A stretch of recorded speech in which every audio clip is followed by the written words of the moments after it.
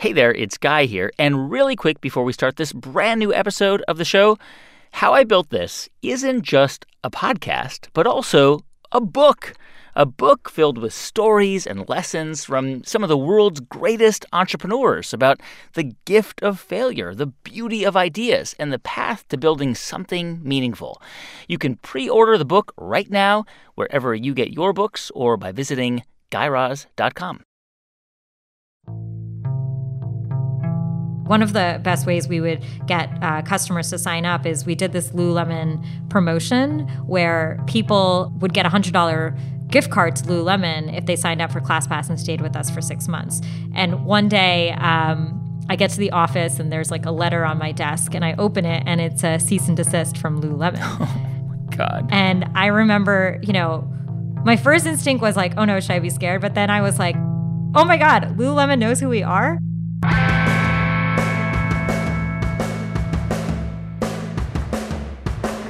From NPR, it's How I Built This, a show about innovators, entrepreneurs, idealists, and the stories behind the movements they built. I'm Guy Raz, and on the show today, when Payal Kadakia couldn't book a dance class online, she built her own solution called ClassPass, a booking service for fitness classes now valued at over $1 billion.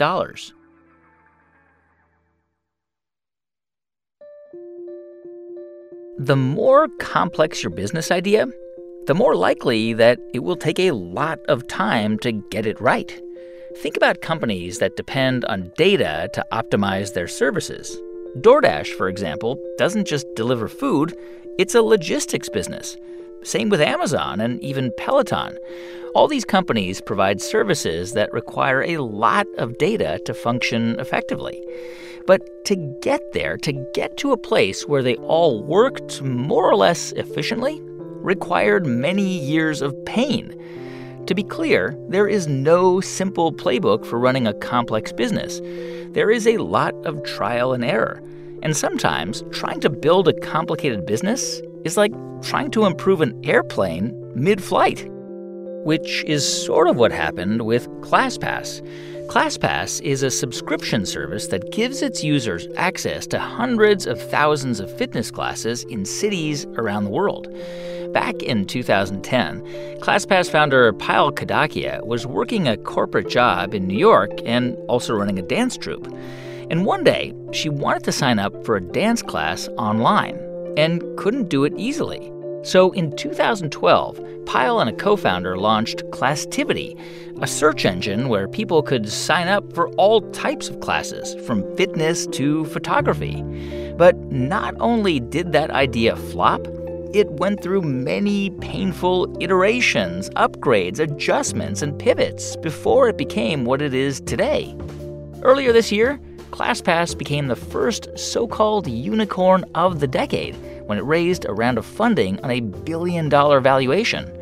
And 2020 was set to be the best year in ClassPass's history.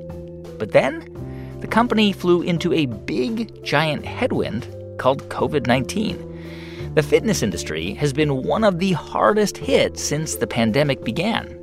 So these days, Payal has found herself in the middle of an unprecedented crisis for her company, a business that has largely depended on people showing up to studios to take fitness classes.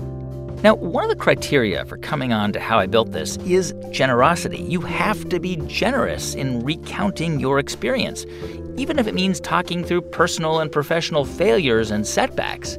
But most of the time, entrepreneurs talk about these things while looking in the rearview mirror. In Payal's case, the setback is happening in real time, and she's being tested in a way she could never have anticipated. But for now, let's start at the beginning of the story. Payal was born and raised in New Jersey. Her parents had emigrated to the U.S. from India in the 1970s. My mom's brother, instead of giving them a wedding gift, told them that he would give them 2 tickets to America. And they, got on a flight, came here, probably worked, 4 jobs to make it work, and were living in small apartments, taking buses to work. Both my parents are chemists, and that's really been the backbone of their life. Tell me a little bit about your household. Was it, was Indian culture a really important part of your life as a kid? Like, did you go to like Indian school on the weekends, like on a Sunday, stuff like that? So growing up, I was one of the only Indian people in my school. So I had an interesting, sort of dual identity where, my high school and elementary years were filled with, going to soccer practice and cheerleading practice. And then on the weekends, I would go to sort of this adjacent community. It was this town called Parsippany where there were a lot more Indian people. And that's where I really got a sense of my culture and my community.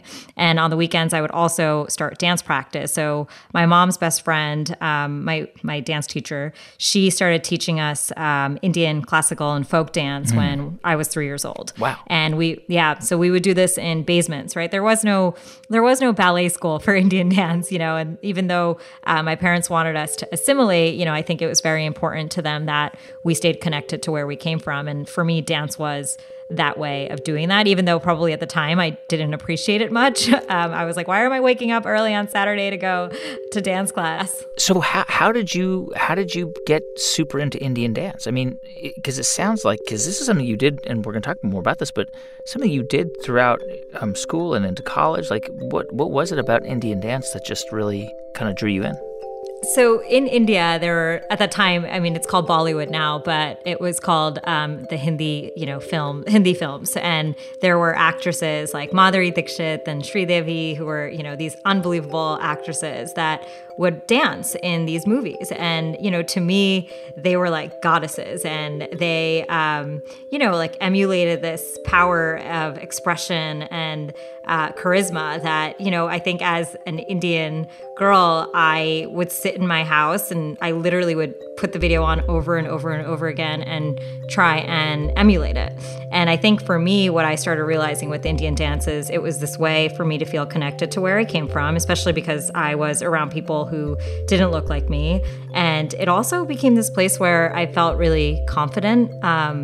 I became this performer when I was, very young. I remember since I was 5, I performed at every family function or party. Like I would have to have like my cassette ready, my dance outfit ready, and I think that was really important for me to find a place where I felt alive. I felt like I could touch people. And I think when you're that young and you realize that you have the power to affect other people, it changes you at a very deep human level. And I think that's really what happened to me. I read a story that when you were, I think, in 3rd or 4th grade, you performed at school, and kids laughed at you and teased you. What do you remember about that? I remember exactly what I was wearing. I remember going onto the stage, and I think at the time I didn't think my culture and my background was that big of an issue. And then I started doing this dance, and it was what my dance teacher had taught me. And we had performed, by the way, like at major places as a dance company, and sort of an Indian community. But I didn't realize it wouldn't translate to my elementary school. Predominantly white kids. Exactly. Right? I just didn't see the difference. I just thought it was, okay, well, like I love doing this, and I do this when I compete over the weekend. And even though the audience is filled with Indian people, why wouldn't it work in my school auditorium? And a little bit after I started dancing, I remember people started like booing and laughing. And wow. I think I remember feeling really bad when my sister was sort of embarrassed of me when I came home, and realizing that, oh, I am different. And I actually think that started this phase of my life that probably lasted a good 6-7 years, where I had my Indian life and I had my like American life, and I kept them very separate. Would you describe yourself as like shy and quiet, or would you describe yourself as confident as a girl, a young kid? Yeah, it's actually pretty interesting. I was pretty shy and quiet, and I think that was a dynamic of my family. Like my mom and my sister were both very like loud, dominant personalities. It actually took me until I would say going to college where I started realizing what a leader I was and how, what my voice was and how to sort of take control of situations, because I was the baby of my family. And even within all my cousins and everyone, like I was a baby. And I know we're talking, over this microphone, but I'm 4'11" and I was never very tall. So, I was always a small person. And so I had to really find a way to come out of that. And I started really realizing that once I went to college. And what about school? Did it come pretty easy for you? I would say education was a very important pillar of my childhood. Getting good grades was sort of a non-negotiable. I had to work hard to get good grades, though. It wasn't, I think there's people in the world who are sort of just like great at getting through school and didn't have to study and would just like ace the test. That was not me. I had to study. It was actually interesting. English and writing were just harder subjects for me, maybe because of, my parents, didn't always speak English in the house. But like math and science, it just was easy for me and I loved it. And I used to always even like think about how my life revolved around numbers, and actually did my entire college application essay on how my life revolved around the number 2. So the number 2. Yeah. What tell me more about the number 2. So I was a second daughter, and this idea of having dual identities, which I was just talking about, like I was Indian American, and I always really had this very analytical side to me, but I also had a very creative side to me. And that's really, I think, throughout my life, like the other sort of dual identity I had, which I always wanted to come together. And I guess that essay got you into MIT, which is where you went. And I read that you majored in something called operations research, which is like a sort of a scientific approach to management. Yep. But while you were there, I guess you also stuck with dance, right? Like you kept dancing. I stuck with it. And if it didn't exist, I created it. So even at MIT, there was no Indian dance troupe that existed on campus with the style of dance that, I had done. So I created it in my second year of being at school. And I put on shows there. It was my life. Like I think anyone who's like known me, I mean, a lot of people obviously know me today as the founder of ClassPass. But before that, I mean, everyone's just like, Payal is a dancer, and that's who she was. Just for a moment, and please be immodest here. How you must have been really good. I mean, like competitive level dancer. It was, I think, the way I danced that really captured people. I think, since I was younger, people would just like stop and watch me dance. And it was because, like I said, I danced from my heart. And I think whenever you see someone's like entire being come alive and doing anything in their life, right? And I think I always talk about this as it was dance for me. I think it's music for other people. It's, it's being active for others. And that was my home. And I think when you see someone come so in connection to a place where they belong, it makes everyone feel alive. One of the cool things about when you see an Indian dance troupe, it's so seamless. It doesn't seem choreographed, but it must be like intensely choreographed. Like every tiny movement, right, is practiced and rehearsed and rehearsed. Absolutely. I mean, I used to choreograph big dances for our culture shows at MIT. And, I think what was nice is I would bring, my entire class together. And we had a lot of Indian people at MIT. So some of the dances I would choreograph had 40 people in them. Getting 40 people to move in, 40 people who didn't have a lot of dance background to move in the same way taught me a lot about how to lead. Yeah. So you graduate from MIT. This is around 2005, and you join Bain as a consultant. Yeah. A lot of smart young people do that. And did you, at that point, ever think about opening your own thing one day, or was that not really top of mind? I actually thought about starting a dance company right away, right when I got to New York City. A dance company? Correct. That was what I would have done. As a business? Yeah, that's exactly what I would have done. Or even just like starting a studio or something. But I'm actually really glad I didn't. I've thought about this, like getting real world experience, and especially in a place like New York City, is so important. So obviously, I got real world experience working at Bain, but I also got to see how sort of the dance community and arts community worked, because I was dancing and taking class through my first, few years living in New York City too, which taught me so much about how, other fields work as well. And I think I needed that hands-on experience. And I don't think I was ready at that point to, even though I kind of like believed in myself that I could do something, I didn't know what it was, nor did I actually realize how the world worked. But it sounds like this was really what you wanted to do, because I guess you lasted at band about 3 years, and you took a new job actually that would allow you to focus on starting a dance company.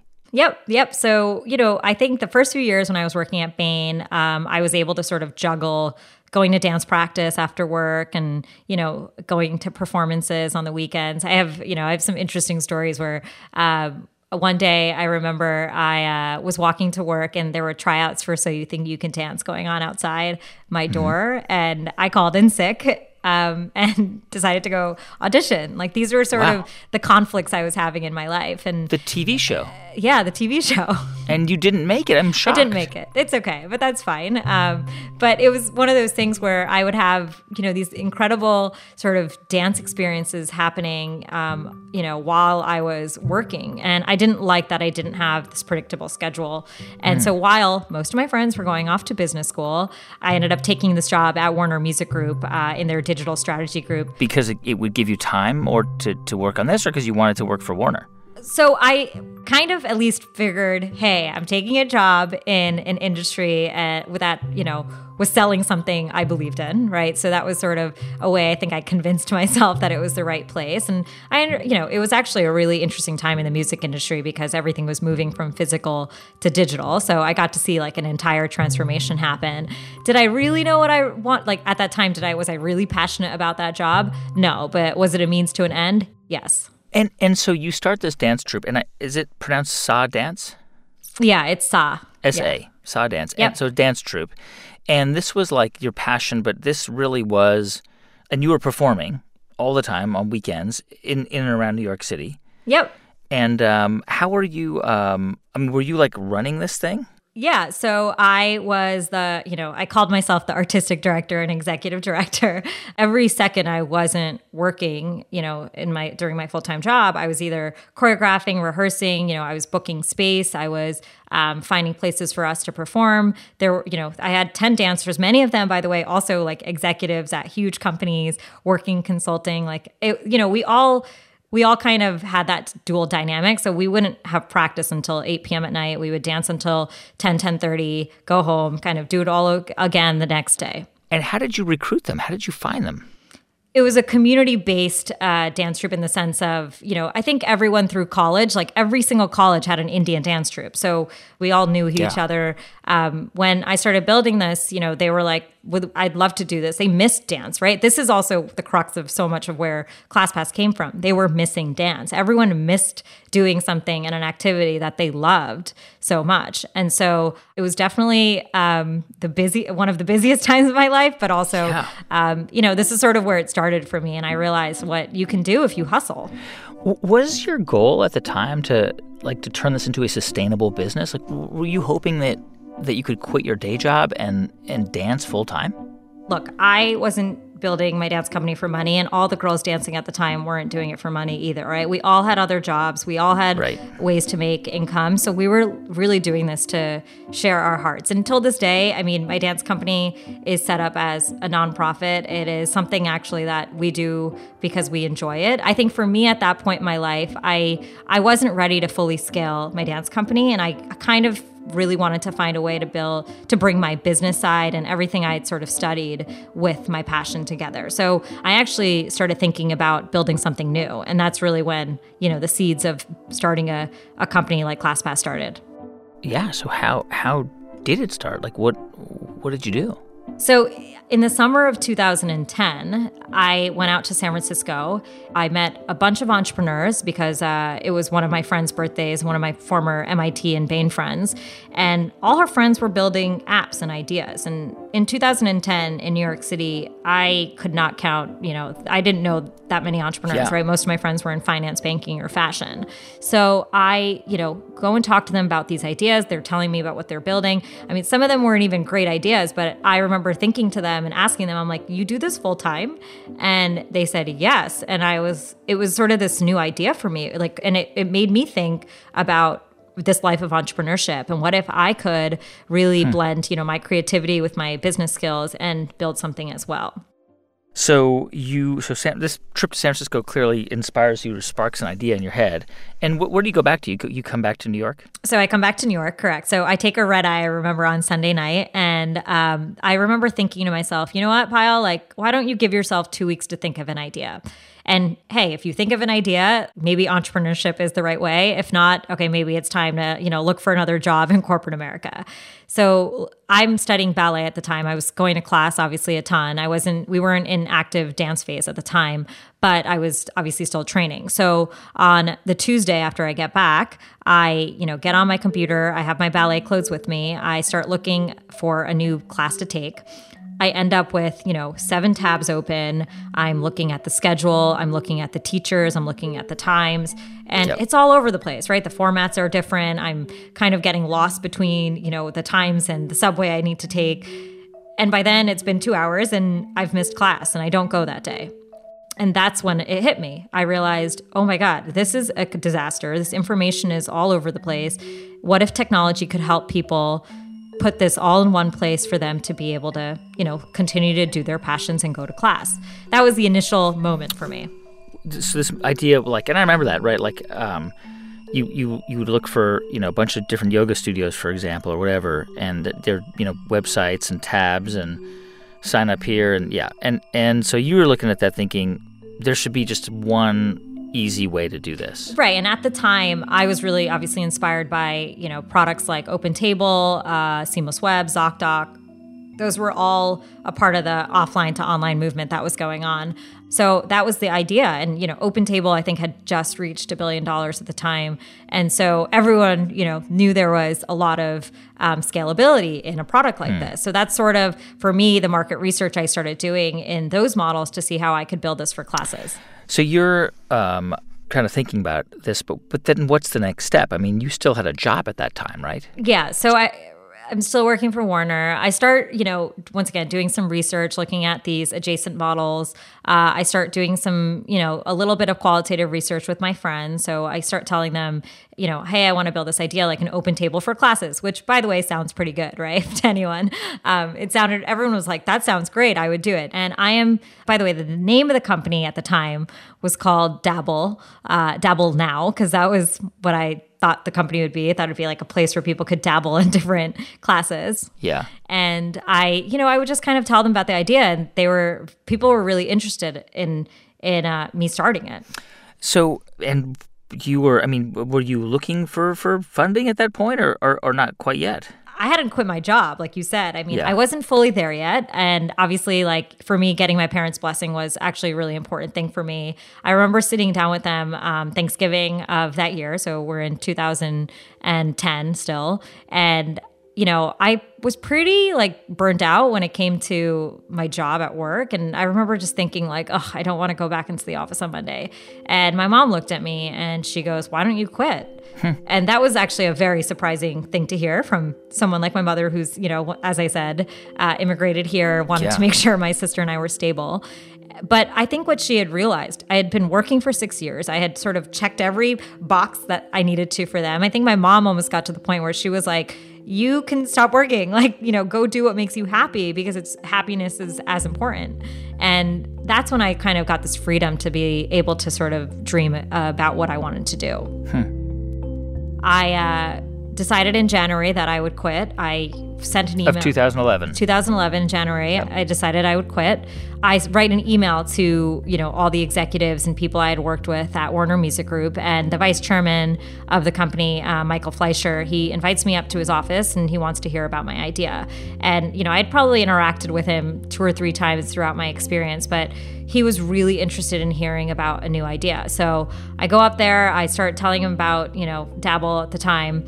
And he was like, this is amazing. I'm going to introduce you to someone who can, who's running this Techstars program, David Tisch. And he's like, and I want to invest money. So here's $10,000. Wow. Once again, I'm kind of fascinated by the fact that, I'm about to walk out, or quit my job. And it's the scariest day of my life. And I walked out with a $10,000 check on the day I quit. Okay. So you have this idea, and there's clearly interest. And were you doing this all by yourself at this point at the beginning, or did you? Because eventually you had a co-founder, but yeah. So one of the early conversations when I was really, getting feedback on the idea was with one of my childhood friends, Sanjeev Sanghavi, and he was, an amazing dancer also when we were younger. He did martial arts. He became a banker and sort of stopped doing all these things that he loved. And when I told him about the idea, I remember waking up the next morning and he had texted me like 100 times being like, hey, I want to give you money for this. Let me know how I can help and get involved. And that's sort of where it started. So it first started with him wanting to invest. And then little by little, as I quit my job and started working on it, and, once again, I knew he was as passionate about being active, being fit, staying in touch with your passions as I was. He was like, you know what, Payal, like, I want to quit and do this with you. And that's really how, we were always a team. Like growing up, we kind of did everything together. So that's how, we decided to build this together. This is a story that I've almost never heard, which is somebody has an idea like this, and without a deck, without, a business plan, people were like, here's a check, I want to give you a check, I want to give you a check. And that must have suggested in your mind that this was a great idea, that if all these people wanted to invest, then maybe I'm onto something. Yeah, it's actually interesting because a lot of these people, by the way, had also followed my dance company trajectory. And I say that because the way I, presented my dance company, the professionalism, the way I sold out shows, I think people knew I was doing that while I had another job. So these were my friends who had been able to watch me hustle, been, once again, able to watch me create something from nothing. And when I was like, hey, like, okay, Open Table is $1 billion. I'm building a business that big. They were like, all right, sign me up. That's really where it started. And so the idea was basically a search engine for, like, when you described it, you would describe it as a search engine, or basically as Open Table, but for fitness. That's how you describe it? It wasn't just actually just fitness classes at the time. It was active and creative classes. So we had photography and drawing and cooking on there as well. And we obviously had all the fitness classes listed at the time. And the idea was you would partner, or you would start to, like, basically dial up different businesses and see if they would partner with you? So at that time, and this is one of the mistakes we made, what we were really interested in was the information, like the schedule data, right? So what we started doing was really integrating with like the back-end APIs that were integrated into the scheduling platforms these places were using. And you would those were just open RSS or open feeds, and you would just pull them out. 100%. Yeah. So they were open feeds. We were working with like sort of scraping data if they weren't connected to something. So what we were really trying to master was like sort of becoming like this Google, right, of class information. And how much money do you remember raising just to get started? I raised about $500,000. Wow. This was before we got into Techstars, which was this big incubator. So you got some funding, and you're working on this idea, but you haven't launched it yet, right? Nope. This is still pre-launch. Okay. Right. And you get into this program called Techstars, which is like an incubator program. Is it like the Y Combinator? Yeah, Y Combinator and Techstars are very similar. And this was the second class in New York City. So it was pretty new. But once again, because there weren't that many startups yet, it was a great program because, I got to meet every incredible founder in New York City, and even folks who would come by from Silicon Valley through the program because they came to mentor, right? Because the startup community was much smaller at that time. By the way, did anybody say like, Dabble just doesn't speak to me? Well, so in, when was this? I think in 2011, this is before we were in Techstars. We actually had to change our name because there was a company in Chicago that started selling classes under the name of Dabble. So we had to actually overnight change our name. And we couldn't think of anything. So we literally were just scouring the word class with anything on GoDaddy and found Classtivity. So our second name was actually Classtivity because it was class and activity together.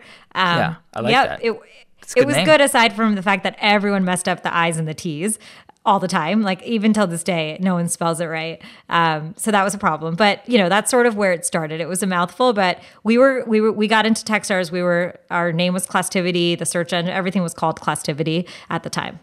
So you're working on it, and people are giving you great feedback, right? Like most people are saying, this is awesome. Right, because it worked for Open Table, and it worked for Seamless Web, and it worked for ZocDoc. Yeah. Why wouldn't it work for classes? All right. So you, I guess you launch in 2012? You go live? We go live at the end of Techstars, so June of 2012. We have our big demo day. We're getting all this tech press. We launched the website. And what kind of classes could you sign up for? You had photography classes on there. We had, yoga classes, spin classes. We had a variety of different classes. We had about 1 million classes listed. 1 million classes available. About 1 million. I mean, it's amazing. And all in New York, presumably, right? All in New York, correct. And presumably you were eventually going to monetize this, I guess, by charging a transaction fee to the studios? Like if you want your class listed on the site, you pay a fee to Classtivity? Of course, right. So it was a volume bet, essentially. And pretty soon after you launched it, you get like a bunch of press, I think, and like the tech press covers this. It's like all over the place. You do Techstars. And does this just like go crazy? Like, are your servers like breaking down with all the people signing up? Exactly the opposite. There was crickets, meaning no one went to any classes. We had probably 10 days go by before we got even one reservation. Wow. Yeah, it was heartbreaking. It was one of those moments where, you start realizing all these like false signals of success, right? I was like, oh, all these people who compared this to Open Table. This was going to be Open Table. Right, exactly. And by the way, people were coming to the website, right? So the first thing we did was we thought, like, first of all, we wanted to make sure, the buy button was working. Obviously, that's the first thing you check. You're like, is this going through? And yeah, so is something wrong? Is there a glitch? We would test it. And then we thought it was maybe people couldn't see the buy button, so we would change the colors, change the shape. Yeah, exactly. Yeah. So I call it... It doesn't make sense. Exactly. 10 days with one sign up. Exactly. So I call it the summer of buttons because that's like really what we did. And it was kind of depressing. I mean, we had, once again, like it's been, by the way, about close to 1.5 years, right? We had probably spent close to $500,000 at this point, and it's crickets. And I didn't know what to do. When we come back in just a moment, how Payal took the business in a new direction and then several more before she finally landed on the winning formula for ClassPass. Stay with us. I'm Guy Raz, and you're listening to How I Built This from NPR. Support for How I Built This comes from 3M, helping to protect those on the front lines every day. As the father of a healthcare worker, 3M employee Chris understood how important it was for his daughter and nurses like her to be protected during COVID-19. At the height of the pandemic, he worked hard to direct high-performing personal protective equipment to hospitals and hotspots. Hear his story at 3m.com/improving lives. 3M science applied to life. This message comes from NPR sponsor Oliver Wyman. Believing business success is a series of small decisions punctuated by breakthrough moments. Learn how their expertise, creativity, and diversity creates breakthroughs for the world's leading companies at oliverwyman.com. Hey, welcome back to How I Built This from NPR. So it's the summer of 2012. Payal and her team have just launched a brand new booking service, Classtivity, and nobody is signing up for it. And they're racking their brains trying to figure out what to do next.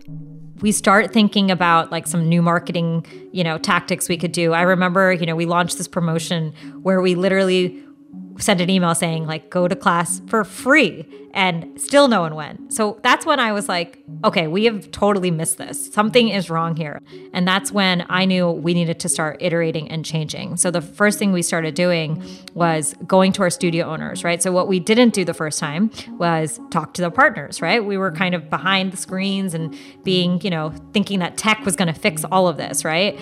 And that's when I realized tech does not fix all of this. This is a human behavior. I need to get someone off the couch physically to get them into a classroom. If I can't do that by talking to them and motivating them, there was no way technology was going to fix that, right? And so we started talking to the studio owners to understand more about what challenges they were facing. Many of them offered a first class for free, right? That was sort of their way of getting people in the door. Right. And this was also when boutique fitness was starting to boom. So this is when we started to focus a little bit more on going towards fitness. Yeah.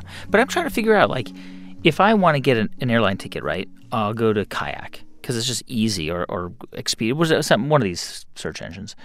And it just seems to make sense. Like if I was like, I want to do a yoga class, and let me just go here and sign up. Like what? I'm not. It's not clear to me why there was a disconnect between somebody wanting to go to, because people were signing up for classes online. So, I mean, do you enjoy yoga, I assume? Yeah. I mean, I do. Yeah. I mean, I don't do it as often as I should, but yeah. Right. So I think that's really what it is everyone I surveyed, if I said, do you want to do a yoga class, 100% of people would say yes. If I told them, do you want to go tomorrow at 12 p.m., I would get like a 1% people who would convert. And so that was sort of the problem. It was this drop off that was happening when people actually were presented with the information in front of them, right? It was the brain cycles of which class do I go to? Is this the right class? Do I commit? Oh no. Oh my God. Oh, and then it's $20. Forget it. So this was sort of the brain cycles of putting too many decisions in one place for someone that was not working, right? And so something with like airline tickets, like you already made the decision to go. Or if you're going to go eat, you're going to eat. Eating is a utility, like you're going to eat, right? And that was the difference where working out and going to these classes are aspirational. I had to really motivate people to want to get out of their houses to go and try these experiences. We needed to build a product and a value proposition that would make classes fun, not an obligation or not something that felt like work. And just to review here, I mean, at this point, your business was basically just a search engine for classes. And I guess you realize that people are not just going to go into a search engine and look for a class and come and sign up. And so essentially what you had to do was, I guess you had to completely change what your model was. Yeah, a year and a half in, we decided to go in a different direction. I mean, we downsized the team. I had to save cash, and I wasn't done. I wasn't done trying to solve the mission.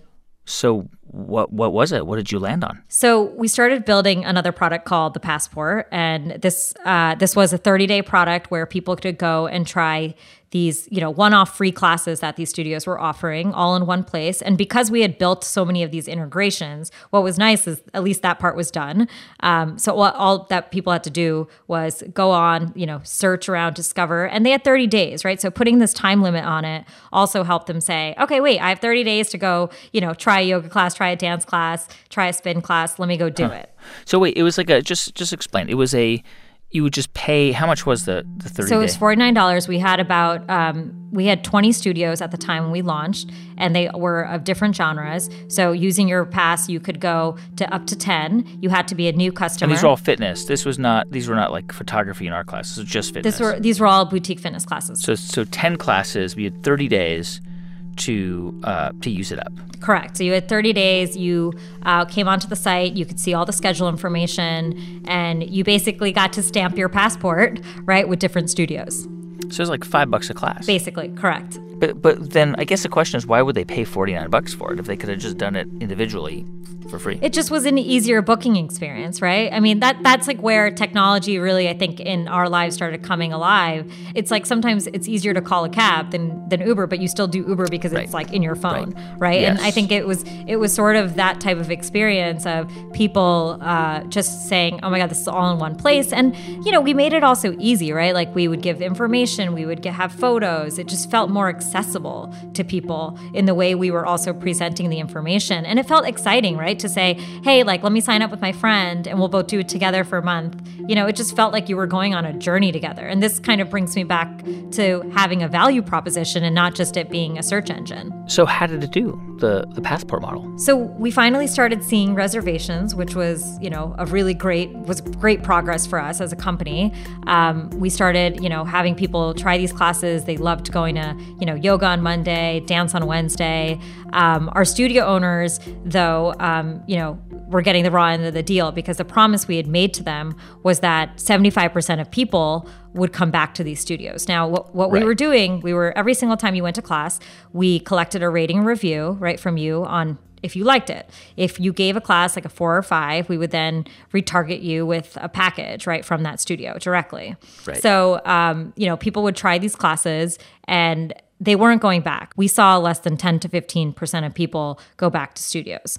And that was not fair, right? These studio owners were giving us these classes for free, but we're not getting people to come back and be loyalists. And bigger problem for me was this is a 30-day product and it's a one-time purchase. That's also not a great business. Because you need repeat customers. Of course, right. So the other thing we realized, which was very interesting, was people were buying this product with multiple email addresses.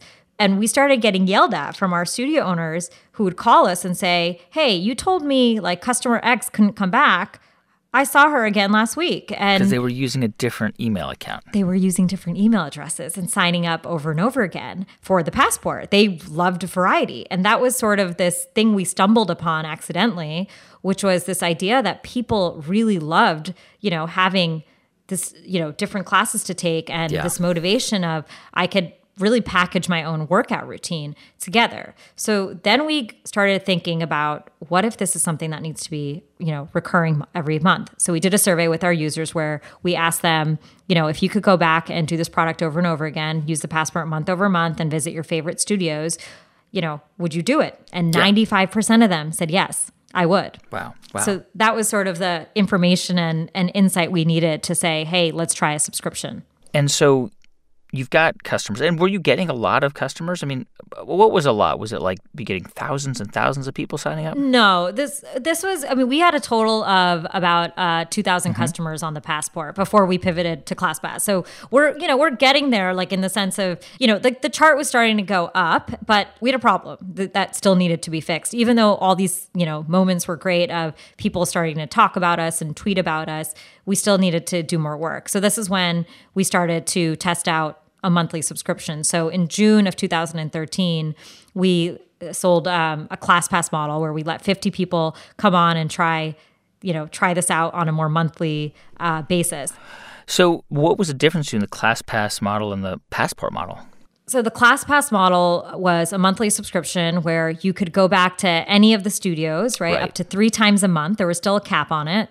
So you could try, you can go to, a dance class, a yoga class, spinning class, whatever you really want to do. You just couldn't go to any one place more than 3 times in a month. That's when we started. And it was also $99 for 10 classes when we launched. And this was really inspired by the success of the Passport model, that you saw that model and you thought, this is really this is what we should be focusing on. Like one simple idea that people can wrap their heads around, and that's going to work. Correct. And it was just exponential growth after that. And by month 3 of having the ClassPass out, it took over the Passport revenue, and we knew that was the model to focus on.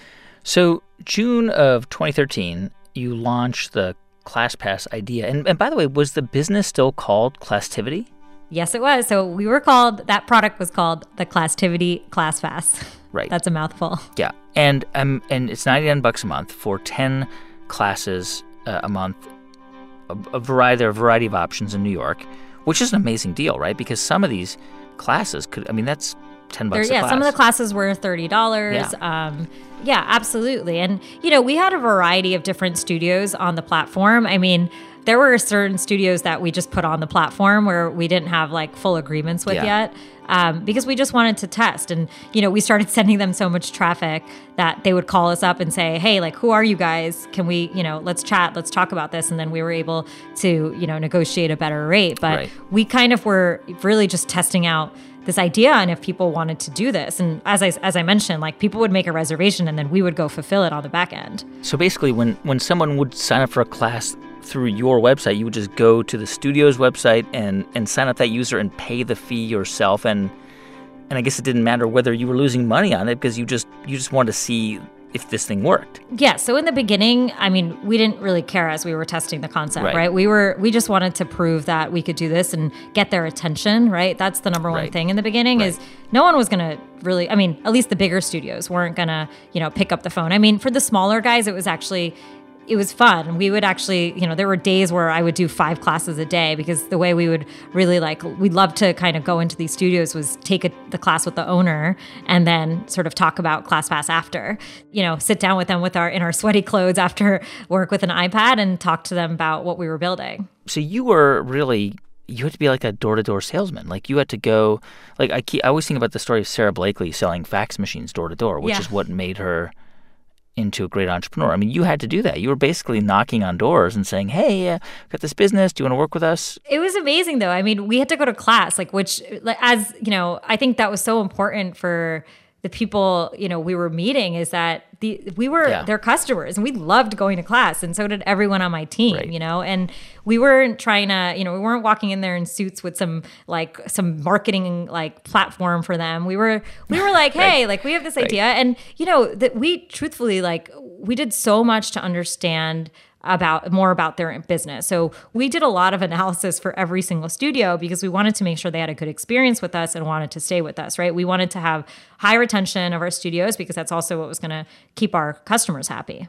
And Payal, we should mention here that I think at this point, you've got this model where you're paying the studios like a fee for each class that your customer takes. So your customer might be paying $99 a month, but you were paying the studios like a negotiated fee every time one of your customers would go to one of their classes, right? Exactly. Yeah. But it's a little bit like going to the dentist. Like if I go to the dentist and I pay cash, I'm going to pay a higher rate than if I have an insurance policy because I'm going to pay a rate that the insurance company has negotiated. So, I mean, it's a kind of a fair analogy, right? Right. Yeah. I mean, the dentist feels much more cruel than going to a yoga class. Right. But right, sure. Right. I see what you're saying. Like in the sense of, we have a pre-negotiated price, but the whole thing is it's the discovery side. Like you probably wouldn't have ever even gone to the yoga class if it wasn't for ClassPass. By the way, I mean, you had raised about $500,000, but I imagine that money was gone by that point. Yeah. So I had, by that point, I actually raised I raised another $700,000 after Techstar. So what was nice is, I had money to get to this point. I actually remember in the summer of 2013, once ClassPass worked, we were getting to a point where I had about 3 months of cash left. Wow. And so I thankfully, raised a bridge round actually Cyrus from ZocDoc helped me raise that round, which got me through to January, which is when I officially closed my seed round that was going to let us launch in other places. This is January of 2014. January of 2014, correct. So right.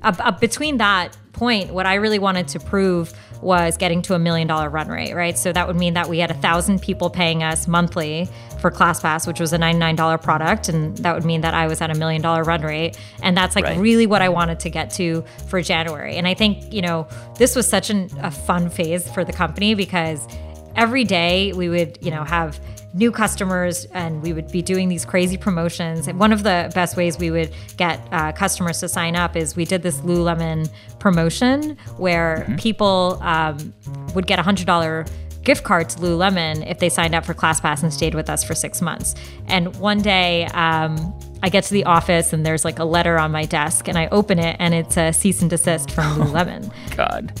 And I remember, my first instinct was oh no, should I be scared? But then I was like, oh my God, Lululemon knows who we are. It was one of those moments where I remember celebrating kind of because we were so small, right? And to sort of be on the radar of a company like that, it made me realize we were really onto something. But why is that not allowed? Why couldn't you offer a Lululemon gift card? Well, we were marketing it with it was in our marketing materials, right? I see. So it made it seem like it was a partnership or something. Correct. So did you stop offering the Lululemon gift card? I think we may have done it once or twice more, but we were careful. And I mean, at the end of the day, you do what you need to, right? Sure. I think this was the beginning. As long as it's legal. As long as it's legal, exactly. Yeah. We weren't obviously not, we didn't want Lululemon's obviously a great, partner to us now, and we've done a lot with them. But it's just, at that time we were just 5 people in an office trying to make something happen. So I love this idea. You had a very clear goal. You needed 1,000 paying customers a month for $1 million run rate, which was still not going to make you profitable, but it was going to prove the concept. Yeah. And did you get there? Did you get to that point? Yeah, we got there. I mean, when you look back at the curve, right, that we started seeing, the numbers were exponential, right? We just started doubling and then we were tripling. The amount of people sort of signing up for ClassPass, talking about ClassPass was exponential and viral, right? And all of our marketing outside of this Lululemon promotion really came from people telling each other about it. So we would do a lot of, referral tactics and referral marketing, and it was very much a product people wanted to do with their friends. So it was $1 million run rate that we wanted to achieve by January. And this is basically the advice I had received was, once you get to $1 million run rate, you'll be able to raise your Series A, right? That was sort of what I had heard in the market at that time because, by the way, I had gone out to Silicon Valley 3 times already.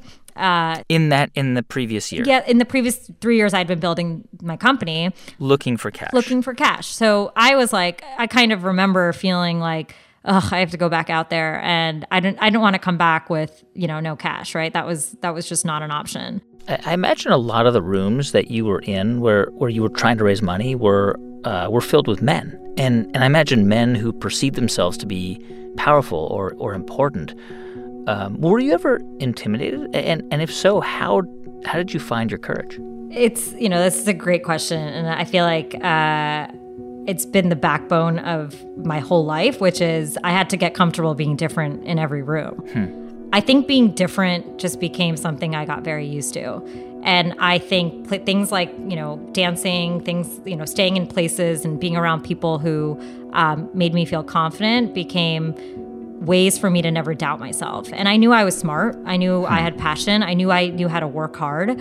And so if people doubted me, like that's their problem, not mine. And I think I would always walk into a room with a lot of confidence, with knowing exactly, how I wanted to present my company, with, all the jazz and charisma I could. And, if people didn't want to believe me, it's their problem. And I would find someone who was going to, right? And I think that it was so important to me to find people throughout my journey who understood who I was. And I think everyone struggles with this. I never wanted to be boxed into any one thing, right?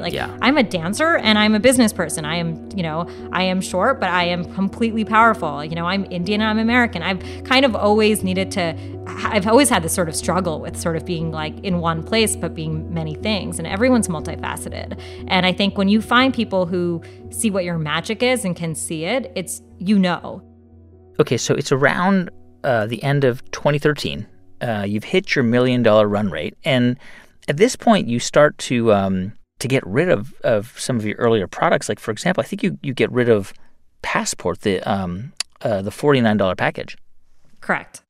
I always remember this conversation with one of my advisors in that fall, and he was like, Payal, you need to focus and get rid of the Passport. It's cracked to you guys. It will be a chapter in your book one day. And I remember like at that moment, because it was like our first sort of child that had worked, I wasn't fully ready. But by, 3 months later when, we had crossed 1,000 customers on ClassPass, and 90% of the reservations were coming through the ClassPass model, we knew it was the right way to go. And we luckily got the ClassPass domain. We got the ClassPass like Facebook name, IG name, Twitter account. And in February of 2014, we finally changed our name to ClassPass. All right, so you get ClassPass, and up until 2014, you were only in New York, but you wanted to test this out, and so you expanded to L.A. and Washington, D.C. and San Francisco, but that presumably meant over the course of the year, right? But that meant that you had to expand your team. You had to build your team out. Yes. Right. So in January, once we raised our $2 million seed round, the hypothesis was, okay, can this work in other places, right? That was the number one thing we had to prove. We needed to make sure that this was just not a New York phenomenon. And so we launched in Boston and DC. And we started seeing the same traction, the same growth in those markets, which gave us confidence to say, hey, let's bring this to other markets. And so we ended up, hiring more people, sending them out to these cities, expanding the team. But it was heavily a sales effort, but we were able to get cities up in a matter of 2 weeks. So you start to build it out to other cities. And that year, 2014, this is another pivotal year, because you had this model with the $99 a month for 10 classes, which was an amazing deal. Then you kind of doubled down on that. You made it $99 for an unlimited membership. You could go to as many classes as you want for $99. So it started as a summer promotion. In 2014. In 2014, to continue, with growth, we did a summer promotion for unlimited. And I think the other part here is there was no blueprint, right? We didn't know how many classes people would go to. With the 99 for 10, we were seeing our average around, 5 or 6 classes per customer. We didn't know if that was right. And we had some people telling us 10 wasn't enough, some people telling us 10 was too much. So it was, we didn't really know where the numbers should be, if that makes sense, right? We had to test different plans. And so, we were in obviously heavy growth mode. So we do this promotion for Unlimited Summer. And at the same time, we also secure like amazing partnerships with like top tier studios like Fairies Bootcamp, Flywheel, with a bit of a higher price, right? So we're also dealing with a little bit of our cost structure changing from more of the premium inventory. We do this Unlimited Summer promotion. I raise my Series A. We announce it, right, on all the media blogs, and literally the wolves come out. The next day, I start seeing a competitor in every single city. Like local competitors? Like some company would just decide to like aggregate a bunch of studios or gyms in a city and then offer packages to users? Yeah. So now I'm dealing with multiple things happening at the same time where I can't really change my pricing because all my competitors have copied my same product, right? So everyone has an unlimited product now in the markets. Wow. We obviously were the front runner because we had started the business and we were raising more money. I mean, by the way, 6 months after my Series A, I raised a $40 million Series B, right? So just think about how quickly that scaling and that growth is. And even in terms of numbers, when 2014 started and we started projecting how many cities we would be in, we thought we'd be in 8 cities by the end of the year. And in September, once we launched we announced our Series A and all these competitors came out, I remember thinking, we need to go much quicker. This is not going to work. We're going to lose some of our markets. We need to win. And we started this project as a team. We called it Operation 2015, which meant that we wanted to be in 20 cities by the end of the year, right? So this was launching 12 extra cities in a matter of 3 months. And so we hired like 60 people that weekend. It was absolutely like one of the quickest things we had ever done. We literally like bought tickets for people to go into these cities. We trained them. They went in, we launched all these markets, and we did it. By January 1st of 2015, we were in 20 markets around the US, and we had to build a protection shield essentially. And so that month, that summer of 2014, temporary promotion became the product. Yep. So here's what I'm wondering, right? And I think this is important point to point out, which is even though you were getting tons and tons and tons of customers, I can't imagine that people paying $99 a month was profitable for you because you still had to compensate the studios. And even though you were paying them less than what they might charge for a full price class, I can't imagine, like if somebody was going to 20 classes a month, that was going to be $5 a class, right? Right. Well, so we were obviously looking at the averages, right? And so in the beginning, we started seeing the numbers go up and it was on our radar. And we also then obviously started seeing our costs go up because we started getting better inventory, right? That was the other thing that happened is we started attracting the better studios, right? Which we had to negotiate better rates with. Because they're going to charge more money because they're the better studios. Of course. Yeah, because at that point, we were the way we were doing a lot of the discounting was it was a 50% off of their 10-class pack rate. Right. So it was obviously going to be higher, right? So we were kind of in this jam and we started doing some price increases, right? Because that was sort of the first thing that, anyone could try. And what we wanted to do was really find this really nice price point where we wouldn't have people leave, right? I think the other point is fitness should be accessible, right? And I think that was a belief we had as a company. We didn't want to have like a $300 product that didn't work for anyone. You had, I think at one point you tried to raise the price to about $190 a month and customers, as I'm sure you could understand, were like, hey, what gives? We were paying $99 a month for this and now it's like twice as much. We didn't go that high that quickly. I mean, we started with doing like a $15, $20 increase, and then it went up to around $150. What we started doing was introducing lower packages. And then what happened was, our really profitable users were obviously choosing the lower packs, which made the unlimited package even get worse in terms of our margin, right? And the people who are sticking with that product were obviously the ones who were using it a lot. And so over time, the margin of our unlimited product was deteriorating as the cohorts were growing. And that put you in this weird situation where you were kind of betting against your subscribers, like, I guess, like hoping they don't go to too many classes. Yep.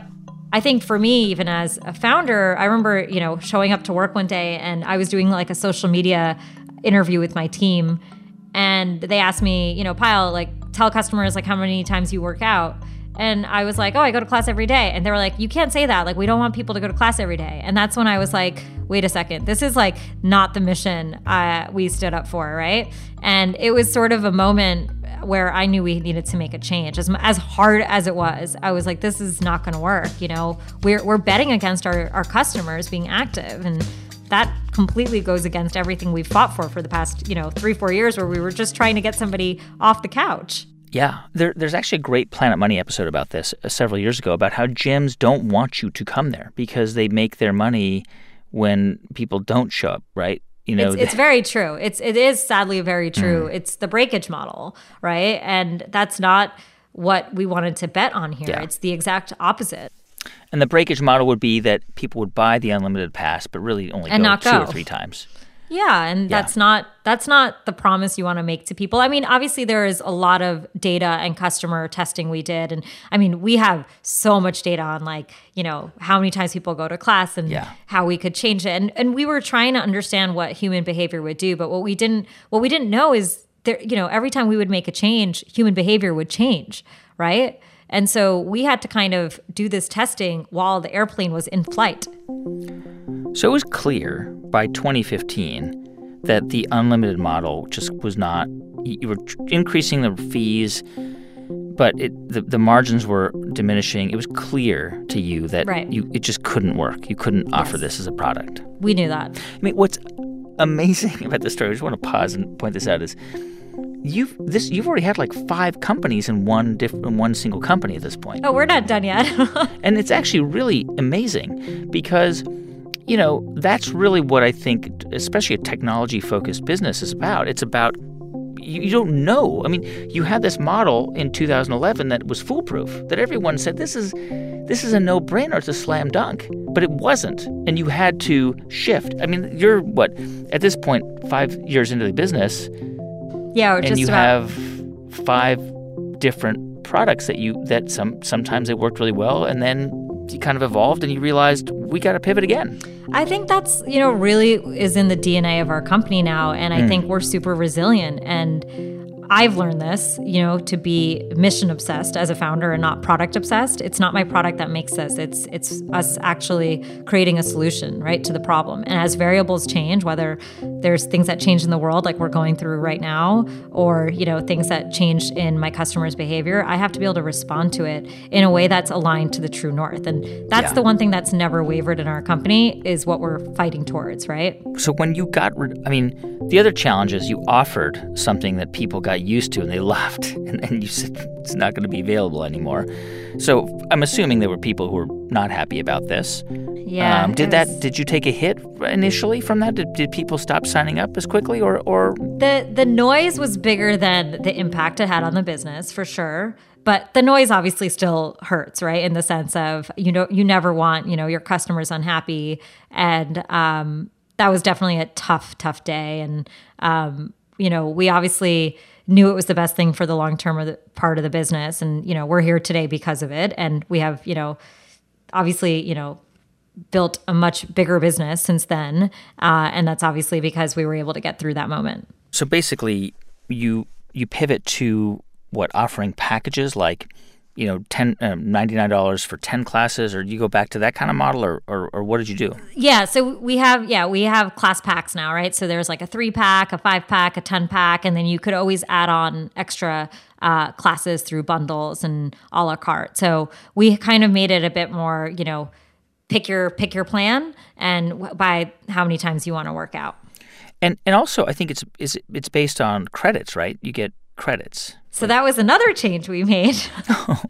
I know this. We've definitely made a few iterations to the company, but we made that change slightly after the class packs, because we realized that the class packs were a bit constraining in the sense that not every class was the same price. And just to be clear, a higher ticketed item would be like a Sunday morning yoga class versus a Wednesday 10 a.m. yoga class. Correct. And my favorite thing is you can now even book like things like massages and acupuncture and other types of experiences that would have never fit into our class model before, Right. because we now have these new experiences in different cities that people can go to. You kind of really became it's kind of important and a symbol for young women who wanted to become founders, especially women of color. You know, you launched this business. You were getting a lot of attention. You were raising a lot of money. You were running it. I think the company was valued at almost $500 million in 2017. And that year, you decided to step down as CEO. Remained as part of the leadership of the company, but your business partner, Fritz Landman, becomes CEO. I mean, tell me why. I mean, I wouldn't want to be a CEO personally. I think it would be horrible and boring and stressful. I'd rather do like strategy and vision stuff. Right. Yeah. So first, I think it's important for people to understand that the role of a founding CEO significantly changes as your company grows, right? So Right. What I was doing when we were 5 people and, even 50 people, it's very different than all of a sudden when you have 200, 300 people. And I started finding that the title of CEO was defining me and boxing me in more than me being able to sort of, have the freedom to continue to do, the creativity and the vision and the projects that I knew I really wanted to spend my time on. And I realized, you know what? And I was lucky. I had a great partner in Fritz. Fritz had been working with me at this point for 3 years. We kind of also started, he started getting more involved and he was kind of in the day-to-day a lot more. And I was working on more like of the strategy and the vision of the company. And so it became pretty, easy for us to make the shift. I think like what I realized in that process is that a title, like to me, doesn't mean anything. It's the work you do. And, it was really important for me to make sure that, especially little girls and women know that they can be CEO. Yeah. Now, the opposite side of that is I would not want to see somebody in a role that didn't feel authentic to them, right? And wasn't letting them be who they wanted to be. Yeah. So you stepped down as CEO, but obviously still very much involved in running the company. And you really kind of, your growth go into kind of just this explosive period of growth, right? I mean, you guys acquired a couple of competitors and international competitors and really growing very, very quickly. And as you grew, as expected, you also become a bigger target, as you should be, as any big targets. Anyone that does well becomes a big target, and that's part of the deal. That's just part of the price you pay when you have success.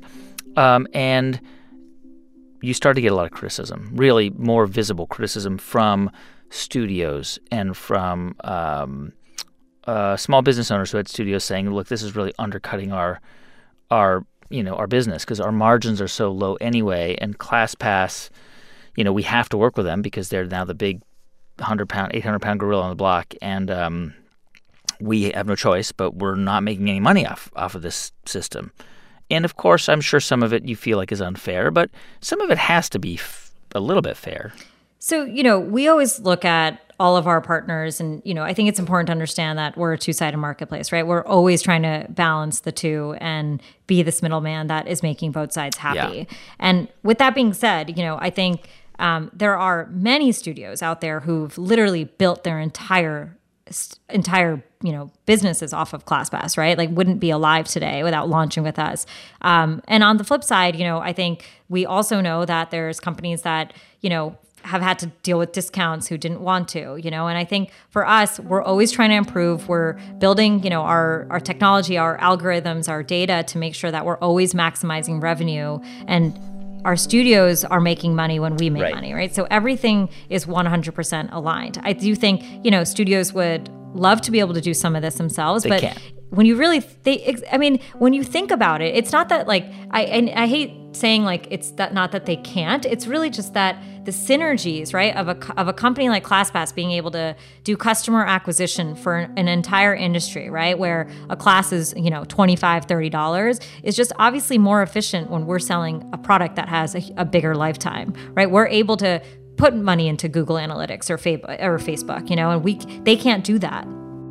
I think in February of 2020, there was an article in Vice, and it was a big article about ClassPass. I think it was called ClassPass, squeezing studios to the point of death. I know that your company refuted it. You went out and kind of refuted what they said. And let's say a significant part of the article was inaccurate. I don't know. I'm not saying, but let's just say, for argument's sake, it was. That article still must have stung a little bit when you saw it. 100%.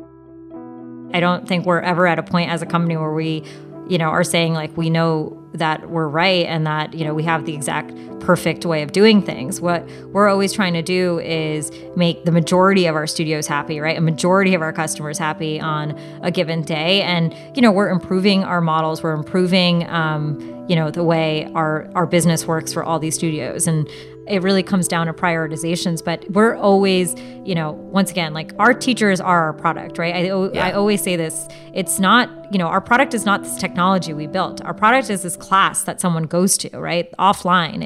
It's the experience they have with our instructors in our studios. And, that is the most important thing for us to protect and make sure that everyone feels like they are getting, a good end of the deal.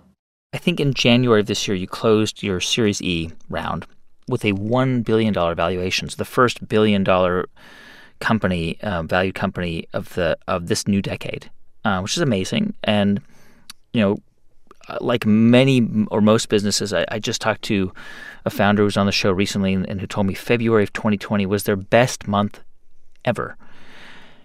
And then comes March. And here we are. You're at home. You've got a 3-month-old baby at home. Yep. By the way, congratulations. Thank you. It's just a different world. It's a different world. I mean, these are unprecedented times, and studios in our business were one of the first things to obviously be mandated by the government to shut down. So overnight, in almost close to, I would say, 95% of our markets, most of our studios closed down. I mean, you raised money in January, so I have to imagine that helps you because it gives you some cushion to maybe weather this storm for a while. Yeah. So, we've obviously had to make changes anyway. But yeah, we're happy we have that money, but that still doesn't mean we can waste it, right? This is all about survival. Yeah. So the number one thing that, we're really focused on is making sure our studios make it through this time, right? They are small businesses. They have huge rents. Many of them have had to let go of their employees, and their instructors during this time. But we want to make sure that obviously when this is over, and, we don't know when, that people can return to these amazing experiences and instructors that they know. So what we've really been focused on is, how do we send money to them? And we have a partner relief fund that we've launched where customers can donate directly to their favorite studios. And on top of that, something which is obviously very important to us is how do we keep people active at home, right, today in their own spaces? And so a few years ago, we started working actually on a video product, and we were lucky that, we had it sort of up and ready. Yeah. And so right when this started, within like a week, our entire product changed, and our homepage and everything became do these digital workouts. And we've launched this live stream capability where you can use your credits to book these live stream classes to over 50,000 different workouts a week that are going on from our studio. So what we're, I say this in the sense of we're trying what we can, we're doing what we can. And our studios, obviously, if you book these classes, make money. And that's really one of the most important things right now is for people to stay active and our partners to be able to make it through. Yeah. And so I wonder, how do you, it's very hard, even for the most optimistic people. Yeah. It's hard. It's a hard moment. Yeah. I think it's been really heartbreaking to see, what this has done to a lot of small businesses. And even, we've had to let go of a lot of employees. I know a lot of companies have had to. I think it's hard. We started this year being $1 billion company, right? And then have lost a lot of our revenue. So we're going to have to go backwards a little before we go forwards, right? But I think if you have the mindset of we're going to figure it out, we have a team that's unbelievably loyal. We have a mission that doesn't go away even in Corona times, right? we're actually trying out different types of classes on there, from cooking classes and other and like comedy and things, because we don't know what's going to work. So we're back to throwing some things at the wall again. And I think that startup blood is in our DNA. And there's going to be some adjustments that are going to be made, and we'll have to see how customers evolve with it. I think there are roughly two types there are many types of entrepreneurs, but there are roughly two types of entrepreneurs. Those who really kind of deal with stomach-churning anxiety, right? Like bathroom floor, fetal position, crying, freaking out. Is this going to work, right? And then others who are just naturally more even-keeled. Like they're okay. They can handle it. I would put myself in the anxiety-riven, bathroom floor crying model, to be perfectly honest. But you just seem to me to be just, I don't know, you don't. I think once you've been through the bathroom floor model 3-4 times, you just start feeling more resilient to it and more confident in the fact that you're going to get through it. That, we've been through so many ups and downs as a company. I think there is like close to nothing to like that I feel like we haven't been through. Outside of a global pandemic. But I think that's really what it is we've been through a lot, and I've fought every single day to come up with a solution, every single time I could. And I think that's, the advice I always have is like, as long as there's $1 in that bank account, you have time to fight and you have money to fight. When you think about, it's been 10 years since you launched this thing, and we got $1 billion valuation in January, which is incredible.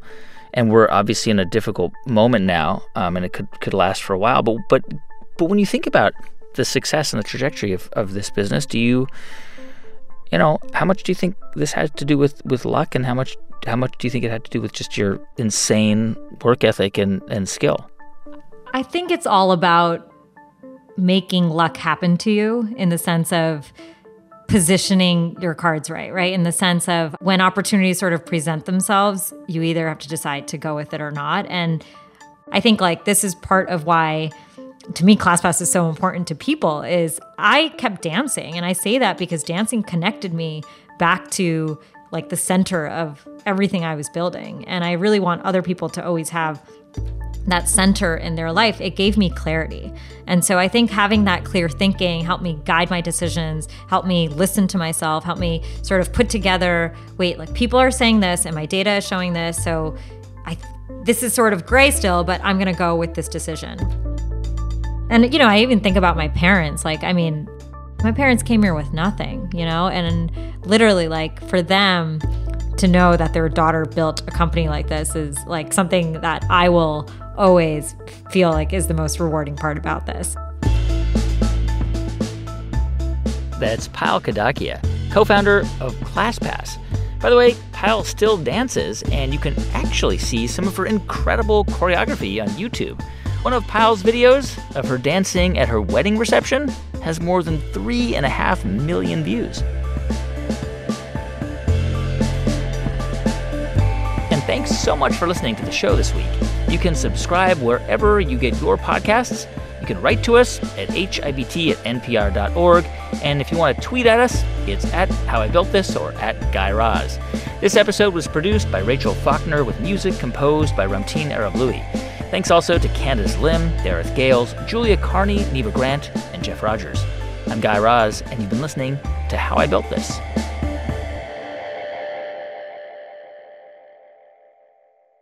This is NPR.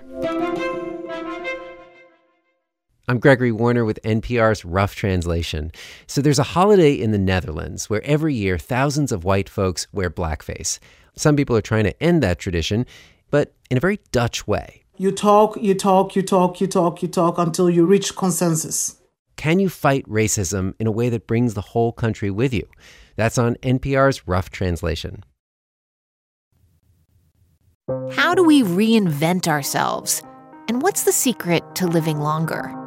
I'm Anoush Zamarodi. Each week on NPR's TED Radio Hour, we go on a journey with TED speakers to seek a deeper understanding of the world and to figure out new ways to think and create. Listen now.